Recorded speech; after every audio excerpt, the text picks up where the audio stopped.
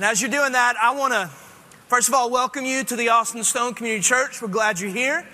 I know there's a lot of things you guys could be doing on a Sunday morning in the summer in Austin, Texas, and so we're glad that you've come and joined us. But I want to introduce somebody to you. He's a good friend of mine. He is one of my heroes in the faith, one of the men that I look up to and have for a really long time. He is the president of Southeastern Baptist Theological Seminary, which is a seminary that I attend. I'm getting my doctorate at, and so he is a brilliant man. He's a phenomenal preacher, which you're about to see, but more than that, he's an amazing man of God, an amazing husband, an amazing dad. And so he's written several books. I want to tell you about a couple of them. His most recent is his book, God on Sex, which is just a biblical look at God's view of sex. It's an excellent book. And another one is 10 Who Changed the World. And I just recently read that one. And it just goes through 10 lives of folks that have changed the world through the gospel. Just 10 ordinary people that changed this world for the gospel of Jesus Christ. You're going to enjoy Dr. Danny Akin this morning, an amazing man of God. Would y'all make him feel welcome this morning?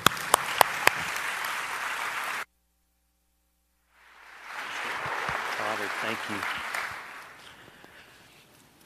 Well, good morning, and it is good to be here at the Stone. I have looked forward to this because I've known of your church for a number of years, and then when Matt began his studies at Southeastern, the Lord just knit our hearts immediately, and we've had him preach in chapel. He's coming back again next February, and one of the things I love so much about this church is you have the same passion for the nations and the fulfilling of the Great Commission that is true of Southeastern Seminary, and so there's just a natural bond that exists there. Let me also say that this seminary that you help support exists for you, and so let me tell you something that we're doing right now that maybe some of you would be interested in. A number of you as college students probably are familiar with what are called MOOC classes, Massive Open Online Courses, and if you go to our website, within a matter of 5 minutes, you can be taking a class on biblical interpretation, on hermeneutics. And it's the exact same lectures that I delivered in a live classroom setting several years ago. Almost 3,000 people are taking the class right now. Of course, as a massive open online course, it doesn't cost you a dime. You can work through the notes that we make available in our online venue. You can watch the lectures. If you want, you can read the textbooks. You can write the papers. You can take the exams. And it costs you nothing. And again, it is a class on how to rightly interpret the Bible. So go to Southeastern Baptist Theological Seminary's website. You'll see it scrolling there, and you could enroll in that class, and we would love to have you as a part. It's just a way for us to serve those who pray for us and those who love and support us. This morning, if you have your Bible, join me in the book of Philippians chapter 2. And we're going to give our attention to the first 11 verses, a passage that is easy to give the title, The God Who Came Down. Philippians chapter 2, beginning with verse 1 and reading through verse 11. So if there's any encouragement in Christ, any comfort from love, any participation in the Spirit, any affection and sympathy, complete my joy by being of the same mind, having the same love, being in full accord and of one mind. Do nothing from rivalry or conceit, but in humility count others more significant than yourselves. Let each of you look not only to his own interest, but also to the interest of others. Have this mind among yourselves, which is yours in Christ Jesus, who, though he was in the form of God, did not count equality with God a thing to be grasped, but made himself nothing, taking the form of a servant, being born in the likeness of men. And being found in human form, he humbled himself by becoming obedient to the point of death, even death on a cross. Therefore God has highly exalted him and bestowed on him the name that is above every name, so that at the name of Jesus every knee should bow in heaven and on earth and under the earth, and every tongue confess that Jesus Christ is Lord, to the glory of God the Father. My wife Charlotte, who is here with us this morning, she and I got married when we were very young. I was 21 and she was 19. And looking back on it, I have no doubt that for us it was the right time to go ahead and to get married and to join our lives together. And yet, at the same time, I now realize more than ever, I had a lot of growing up to do. I had a lot of maturing to do. And as a result of that, we had some interesting things occur in the first couple of years of our marriage. One particular thing stands out. One Saturday evening, my wife had put on our table for dinner that night some really good-looking sandwiches, and then she dropped on the table this Tupperware thing. And when you opened it up and looked inside, if you had the aid of a magnifying glass, you might think what was in there once resembled potato chips. But when you put them in your mouth, they were so stale, you really weren't sure what they were. And so I looked at her and I said, "Honey, I don't like these. These are too small and they're stale, and I'd like to have some new potato chips." And my wife, who for whatever reason early in our marriage was committed to being inducted into the Frugality Hall of Fame, she looked at me. She said, "Well, when those are gone, you can have some more." And I looked at her and I thought very quickly, and I came back and I said, "Well, sweetheart, honey." I came by the pantry on the way in here, and I saw in there on the way a brand new bag of Lay's potato chips that clearly have never been touched by human hands, and I would like to have those. And she looked at me and she said with a sweet smile, "Well, like I said, sugar dumpling, when that container is empty, you can have some others." And so I did something a man would only do in his first year of marriage. I stood up from the table, I took her Tupperware thing, and I dumped those potato chips in her kitchen floor. Oh, easy, ladies. I know. I understand. Such a man ought to die. I'm very much aware of this. It gets worse. I said, "This one's empty now. Why don't you go get the others?" Oh, I know. Believe me, I know. In fact, I'm sure you're wondering, did she go get the others? No. No, in fact, she didn't do a number of things around our house for a couple of weeks, best I remember. It was not a good time. And immediately, I came to understand the wisdom of Philippians chapter 2. And in this context, particularly verse 2, where it says, you want joy? Be of the same mind, have the same love, be in full accord, be of one mind.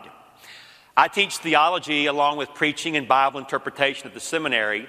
And when I teach theology and we come to the doctrine of Christology, the person and work of Christ, I always walk our students through 4 passages of Scripture. It takes about 3 weeks because they are so fundamental and so foundational to our thinking rightly about who Jesus is and what Jesus accomplished for us. One of those texts is John chapter 1, verses 1 through 18, what we call John's prologue.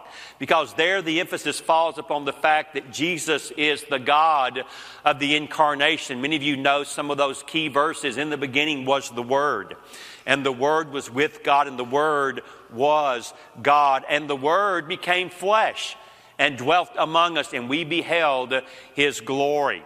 Another passage is Colossians chapter 1, verses 15 through 20, because there the emphasis falls upon the fact that Jesus is the God of creation. In fact, verse 15 tells us He is the image of the invisible God, the firstborn over all creation. For by Him all things have been made. And then the third text is found in Hebrews chapter 1, verses 1 through 3, where there the emphasis falls upon the fact that He is the God of revelation, because there we are taught that God many times and in many ways spoke through the prophets of old. But in this last day, He has spoken His definitive and decisive word in His Son. And then the fourth text that we examine is the one that we're going to look at this morning, Philippians chapter 2, verses 1 through 11, because there the emphasis falls not so much on Him being the incarnate Son of God, or the creator of all things, or the revealer of God's will, but here the emphasis falls upon His humility. In fact, it would not be too strong to say the emphasis falls upon His humiliation. And so what I want us to do this morning is walk through these 11 verses, magnificent verses, and here's how it really works out or breaks down. The key verse is clearly verse 5. Look at it again, where it says, have this mind among yourselves, which is yours in Christ Jesus. What Paul does is he describes the mind of Christ for us in verses 1 through 4. Then in verses 6 through 11, in what I believe was an early Christian hymn, Paul's going to show us how Christ perfectly lived out and illustrates this kind of mind, first through his cross and then through his crowning and his exaltation.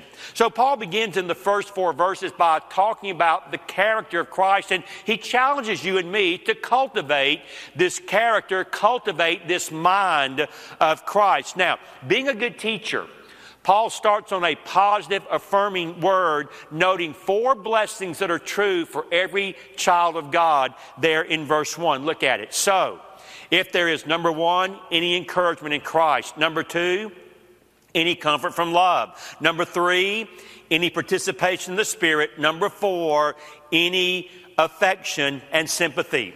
You'll notice that verse 1 begins with the word so if, and actually in the original text the word if appears before each of these phrases. He is not saying if and I hope so. Rather, he is saying if and I know so. In fact, some of the commentators on this verse would say the word since, S-I-N-C-E, would be a good way to capture what Paul was trying to say. Since there is encouragement in Christ, since there is comfort from love, since there is participation in the Spirit, since there is affection and sympathy. Paul begins by saying that there is encouragement in Christ. The word is our word paraklesis. We get the word paraclete from it. That is a word that Jesus used to describe the Holy Spirit. It has the idea of coming up beside someone, putting your arm around them and encouraging them, comforting them. It's interesting to note that when Paul wrote Philippians, he was in prison. In fact, there are 4 letters that Paul wrote about the same time called the prison epistles. He wrote Ephesians, Philippians, Colossians, and Philemon. And so Paul is writing out of a context where he is incarcerated. Paul does not know whether he is going to be released or whether he is going to be executed. And yet Paul can say, doesn't matter. Though my circumstances from a worldly perspective are pretty dire and uncertain, I am encouraged because I am in Christ. Secondly, he says there's comfort from love. And though he may have in mind the love that we share as the body of Christ, I think he has particularly in mind the love of the Lord Jesus that he was experiencing. You know, I've been a Christian since I was about 10 years old, and I'm 56 now, so I've been a Christian about 46 years, and I learned a lot of wonderful songs and sung some magnificent hymns and songs like we did a moment ago. But if you were to ask me today, Danny, of all the songs that you've ever learned, what's your favorite? That's still easy. Jesus loves me, this I know, for the Bible tells me so. And Paul could say, I'm in prison, my future is uncertain, but I am comforted because I know I am loved by Jesus. Thirdly, he says there is participation or fellowship in the Spirit. Paul may be talking about his personal fellowship with the Spirit because the Bible teaches us in 1 Corinthians chapter 6 and verse 19 that when we are converted, when we are born again, we become the temple of the Holy Spirit. Do you not know that your body is the temple of the Holy Spirit whom you have from God? You're not your own. You were bought at a price. Therefore, glorify God in your body. So maybe Paul's talking about the personal relationship he has with the Spirit. But it also may be that Paul's talking about the fellowship of the Spirit that exists within the body of Christ, within the family of God that unites us and brings us together. So Paul says, I'm encouraged, I'm in Jesus. I'm comforted, I'm loved by Jesus. I have fellowship with the precious Holy Spirit, and I enjoy affection and sympathy, affection and mercy. All of this is mine and so much more because I belong to Christ. So out of these blessings in verse 1, Paul can now challenge us to behavior in verses 2, 3, and 4. And if you're a note taker, out beside verse 2, you might want to write the word unity. And then out beside verse 3, you might want to write the word humility.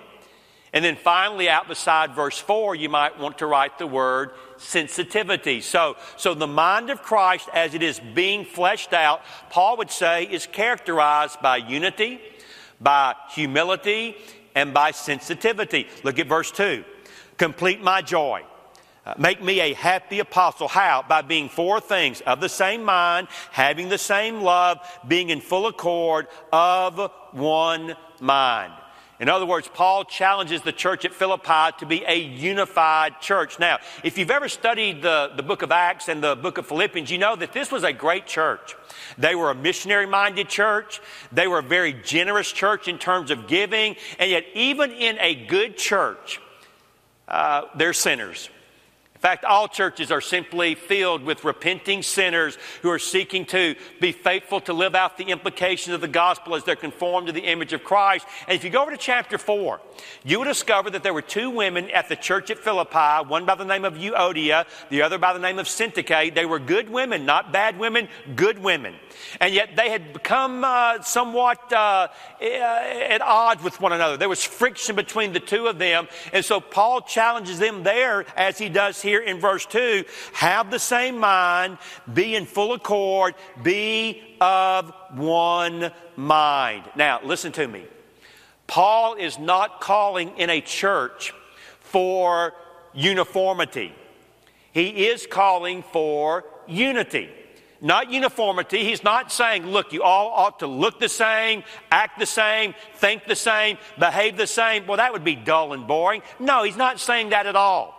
But rather he is saying you need to be unified on who you are and why you're here. You need to be unified on some basic foundational fundamentals of what it means to be the church. You know, the same thing's true in all of life. But again, let's take marriage and family for a moment. When Charlotte and I got married, very young, but very much of the same mind on some very basic issues. We're committed to the fact that God had called me to be a preacher of the gospel, to be a minister of the gospel, and that would be our life for the rest of our years. We were very much committed to the family, wanting to have 4 children, and God blessed us with 4 sons, and we were very much committed that she would be a stay-at-home mom when the children showed up, and that she would pour her life into our kids, and we were very much together on some very basic fundamentals that if we were not together on, certainly we're going to cause a lot of strife and a lot of discord in our relationship. Is God calling the Stone to have a room full of people that all look alike, act alike? No. But he is saying you need to be unified on that which is most important. I also like the fact that he says there in verse 2 that we should be having the same love. I learned a few years ago a wonderful truth, and that is this: God, through his Holy Spirit, can enable you and me to love people we don't like. We can learn to love people we don't like. Now you say, wait. Don't you like everybody? No, I don't. There are a number of people that are on my I don't like list. In fact, a bunch of them, unfortunately, are students at Southeastern Seminary. I need to tell you, when graduation comes and they leave, I nearly speak in tongues. I'm so excited they're gone. My hands go up and I'm happy because now I'm giving them back to you and you have to put up with them. But no, I don't like everybody. But you know what? I cannot think of anyone that I do not love. I really mean that. I can't think of anyone that God does not enable me to pray and seek for their very best, to pray and seek God's blessing and God's goodness and God's well-being in their lives. And again, God can overcome our hostilities, God can overcome our differences, and he can bring about a unity wherein there's the same mind, the same love, one mind being in full accord. So there's unity that's outflow of the mind of Christ. But then there's humility. Look at verse 3. Do nothing from rivalry or conceit, but in humility count others more significant than yourselves. Now, some of you may have a translation that says a little bit differently, and actually I think a better way to render that opening phrase is this: do nothing from selfish ambition or vain conceit. Do nothing from rivalry or selfish ambition or vain conceit. Now, let's do a little definition here. What do we mean by the phrase selfish ambition? Simply this: you're the type of person who says, I must have what I want. Doesn't matter who gets hurt. Doesn't matter who gets run over. Doesn't matter who gets trampled. I must have what I want. And you just won't give in. You won't back up, back off. No. You are determined to have your way. Selfish ambition. What is vain conceit? Well, if selfish ambition says I must have what I want, vain conceit says I deserve what I want. I earned it. I'm the smartest. I'm the strongest. I'm the fastest. I'm the wisest. I'm the prettiest. And I deserve what I want. And by the way, let me put a question before all of us this morning. Do you really want what you deserve? I mean, really? As you stand before a holy God, do you really want what you deserve? The quick answer for Danny Akin is no. I do not want what I deserve. I do want what God's amazing grace has made available through His Son, the Lord Jesus Christ. And so Paul says, no. Let nothing be done through selfish ambition or vain conceit, but in humility count others more significant, count others more important than yourselves.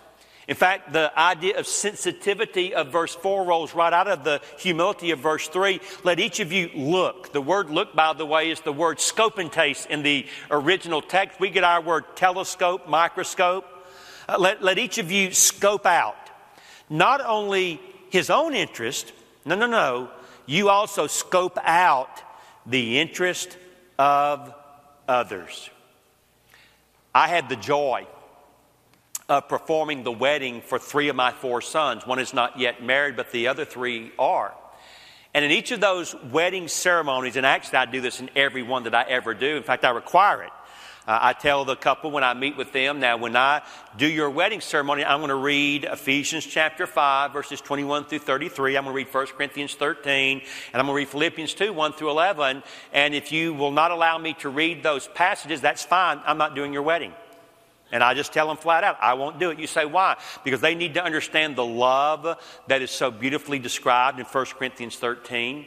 And they need to understand the beauty of marriage as a man loves his wife as Christ has loved the church, and a wife follows and yields herself to the leadership of her husband. But then I read Philippians 2 because I know if they will pursue and cultivate the mind of Christ, I can promise them 2 things. Number 1, their marriage will be a blessing. And number 2, their marriage will go the distance. I can promise them that.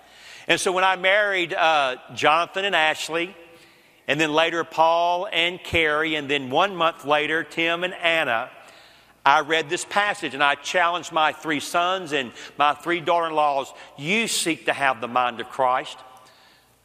Jonathan, Paul, Tim, don't do anything through selfish ambition or vain conceit, but in humility, count your sweet wife more important than yourself.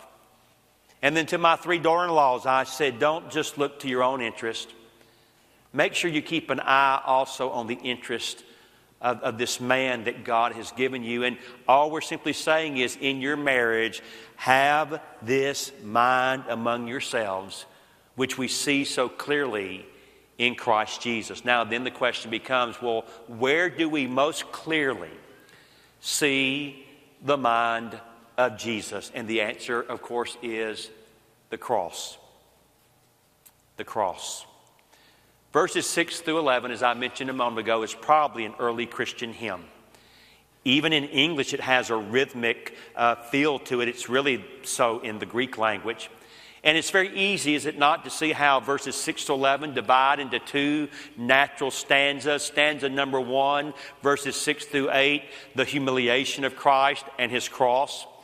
And then verses 9 through 11, the exaltation of Christ and His crowning. And so let me quickly walk you through this. By the way, I spend 2 to 3 lectures on this one passage, 50 minutes each lecture, so about 2.5 hours I spend with my students walking through Philippians 2, 1 through 11. So I'm going to give you the Reader's Digest version, but I think I'll be able to hit the most crucial points of the argument that Paul is making. So here he says, consider the cross of Christ, verse 6, who, speaking of Jesus, who, though he was, first phrase, in the form of God. The ESV says the form of God. The NIV says who is in his very nature God.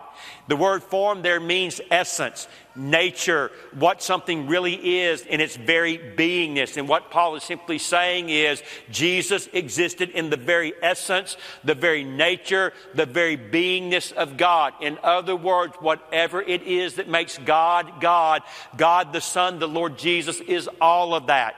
If God is eternal, Jesus is eternal. If God is immutable, He is immutable. If God is omnipotent and omniscient and omnipresent and holy and just and merciful and compassionate, then the Son is all of that in its fullness. Unlike what the ancient heretic Arius said.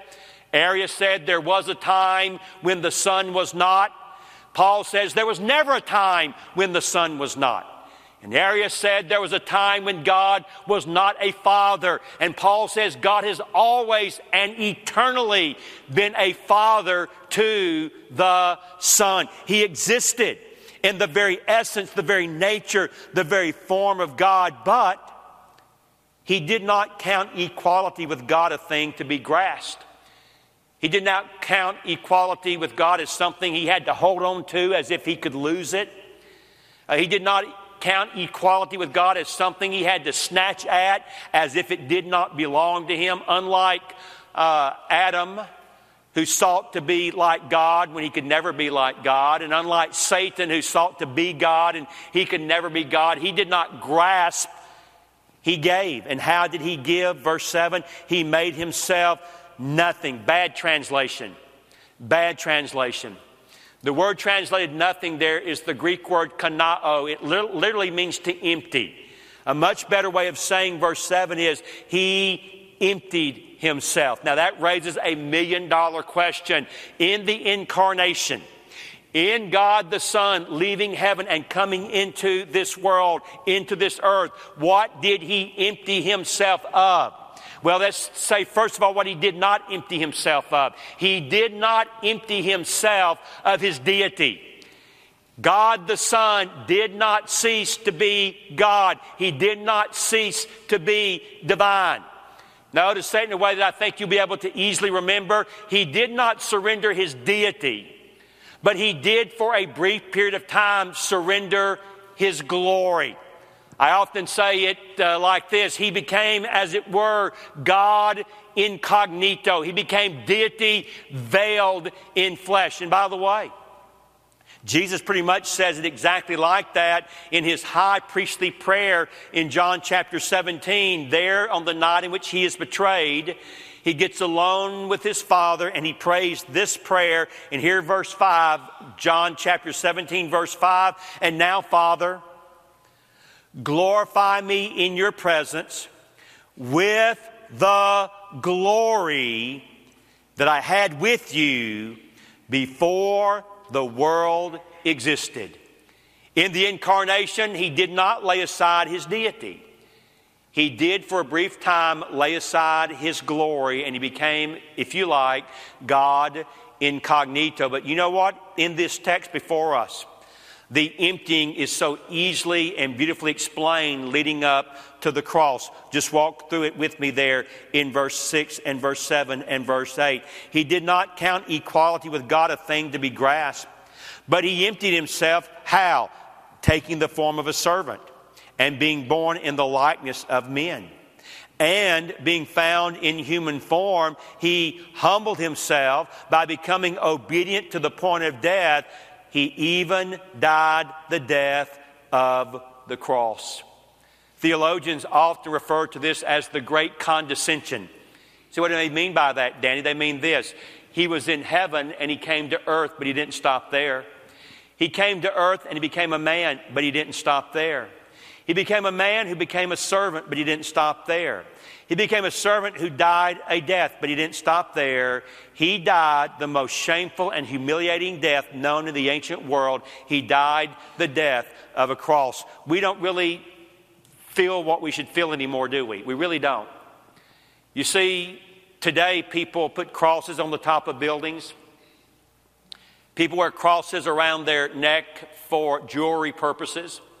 And yet if you were to want to somehow make the impact today that Paul was making when he wrote these words, what you really ought to do is go somewhere, find a jeweler. You'd have to find someone to make this for you because no one has this anywhere. And you would ask that jeweler, I tell you what, I would like for you to make for me a little electric chair. And I'm going to begin to wear around my neck a little electric chair because the cross was, like the electric chair, an instrument of execution. Most shameful, most humiliating form of death in that day. In fact, Cicero was a great Roman orator. And Cicero in his writing said this about crucifixion. Death by crucifixion is so shameful. A Roman citizen must never speak of it. The thought should never even enter their mind. And Paul says Jesus, in the best sense of the word, went all the way for you and for me. Charles Weed discovered some years ago some interesting parallels, both some interesting analogies and contrasts between two men in the ancient world who both died at the age of 33. One, of course, is the Lord Jesus. The other is Alexander the Great. Both of those men died at the age of 33.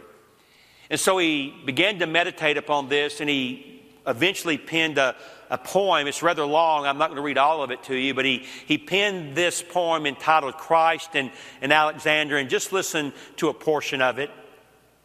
Jesus and Alexander died at 33. One lived and died for self. One died for you and me. The Greek died on a throne. The Jew died on a cross. One's life a triumph seemed, the other but a loss. One led vast armies forth, the other walked alone. One shed a whole world's blood, but the other gave his own. One won the world in life, but he lost it all in death. But the other gave his life to win the world's faith. Jesus and Alexander died at 33. One died in Babylon. One died on Calvary. One desired all for himself. The other himself he gave. One conquered every throne. The other every grave. Jesus and Alexander died at 33. The Greek made men slaves. The Jew made men free. One built a throne on blood. The other built on love. The one was born of earth, the other came from above. One won all the earth to lose all earth and heaven, but the other gave up all, that all to him be given. And now the drama turns and we hear the rest of the story, because as the Son humbles himself in verses 6 through 8, the Father exalts him and crowns him in verses 9 through 11. Look at it very quickly. Therefore, God has highly exalted him. It's a word that means to super exalt. It means to exalt to the highest possible place that one could be exalted. I think Paul has in mind several things by this simple phrase. I think he has in mind the exaltation of his resurrection. I think he has in mind the exaltation of his ascension. I also think he has in mind the exaltation of our Lord's current session, his current work in heaven. You say, what do you mean his current work in heaven? Do you realize today that right now in heaven, the Lord Jesus is praying for you? Hebrews chapter 7 verse 25 says he can save us to the uttermost of our experiences because he ever lives to make intercession for us. It really blesses me to know that right now in heaven, my Savior is praying for me as I'm trying to faithfully teach his word. And no matter where you are this day and no matter what you're going through right now, the Bible is very clear in his work in heaven right now. Jesus Christ is praying for you. And so he has been super exalted to the highest place. And the Bible says, verse 10, bestowed on him is a name that is above every name. Now, some people believe it is the name Jesus. That was the view that I held for most of my life. Others have said it's the name Yahweh. Others say perhaps it is the name Lord. I tend to lean in that direction, though I won't fight you over any of the three, because he rightly bears all three exalted names. He is the exalted Jesus. He is the exalted Yahweh. He is the exalted Lord. And not only is he given a name which is above every name, verse 10, at the name of Jesus, every knee will bow. Where, Paul? I'm glad you asked. In heaven, on earth, and under the earth, every angel, every demon, every man, every woman will bow the knee to Jesus, some willingly and gladly. Some at the judgment not so willingly and not so gladly. And yes, there's coming a day when every tongue will confess that Jesus the Christ is Lord, to the glory of God the Father. Do you realize today that you cannot praise Jesus too much? You cannot exalt him too highly. Sometimes I have friends who say, you know what, sometimes you folks get so hung up about Jesus, you diss the Father. It's not possible to diss the Father when you're hung up about Jesus. Because as much as you admire him, adore him, worship him, and love him, it pales in comparison to how the Father loves his Son. And by the way, if you're a note taker, beside verse 11, write Isaiah chapter 45 and verse 23. Because what you find out is Paul is quoting that verse here in verse 11. And in Isaiah chapter 45 and verse 23, the reference is to the Father. But now in Philippians chapter 2 and verse 11, the reference is to the Son. And you see, what can be said of the Father as God can be said about the Son as God as well. And it all comes together once more, doesn't it? God came down. God came down. And Jesus left to heaven. He did not have to leave. He lived a life that we should have lived. He died a death we should have died. He paid a penalty that we should have paid. And today he offers a gift to all we do not deserve. As the song so beautifully says, hallelujah. What a Savior. Let's pray together. Lord Jesus, we do love you because you first loved us, and you proved it by coming into this world and serving us by dying the death that we should have died, living the life that we should have lived, paying the penalty we should have paid, and now offering us a wonderful gift, the gift of eternal life we do not deserve. And Lord, thank you so much that you paid it all, and now all we have to do is come to you in repentance and faith, extend empty hands, and receive in those hands the wonderful free gift of eternal life. And then, Lord, having saved us, you've made a promise to conform us to your image. Someday we will be just like you as glorified human beings. And Lord, part of that glorification is having the mind of Christ. So Lord, in our marriages, in our friendships, in our church, help us, Lord, to be humble. Help us, Lord, to seek unity. Help us, Lord, to put others before ourselves, just like Jesus did for us. We pray this all in his name.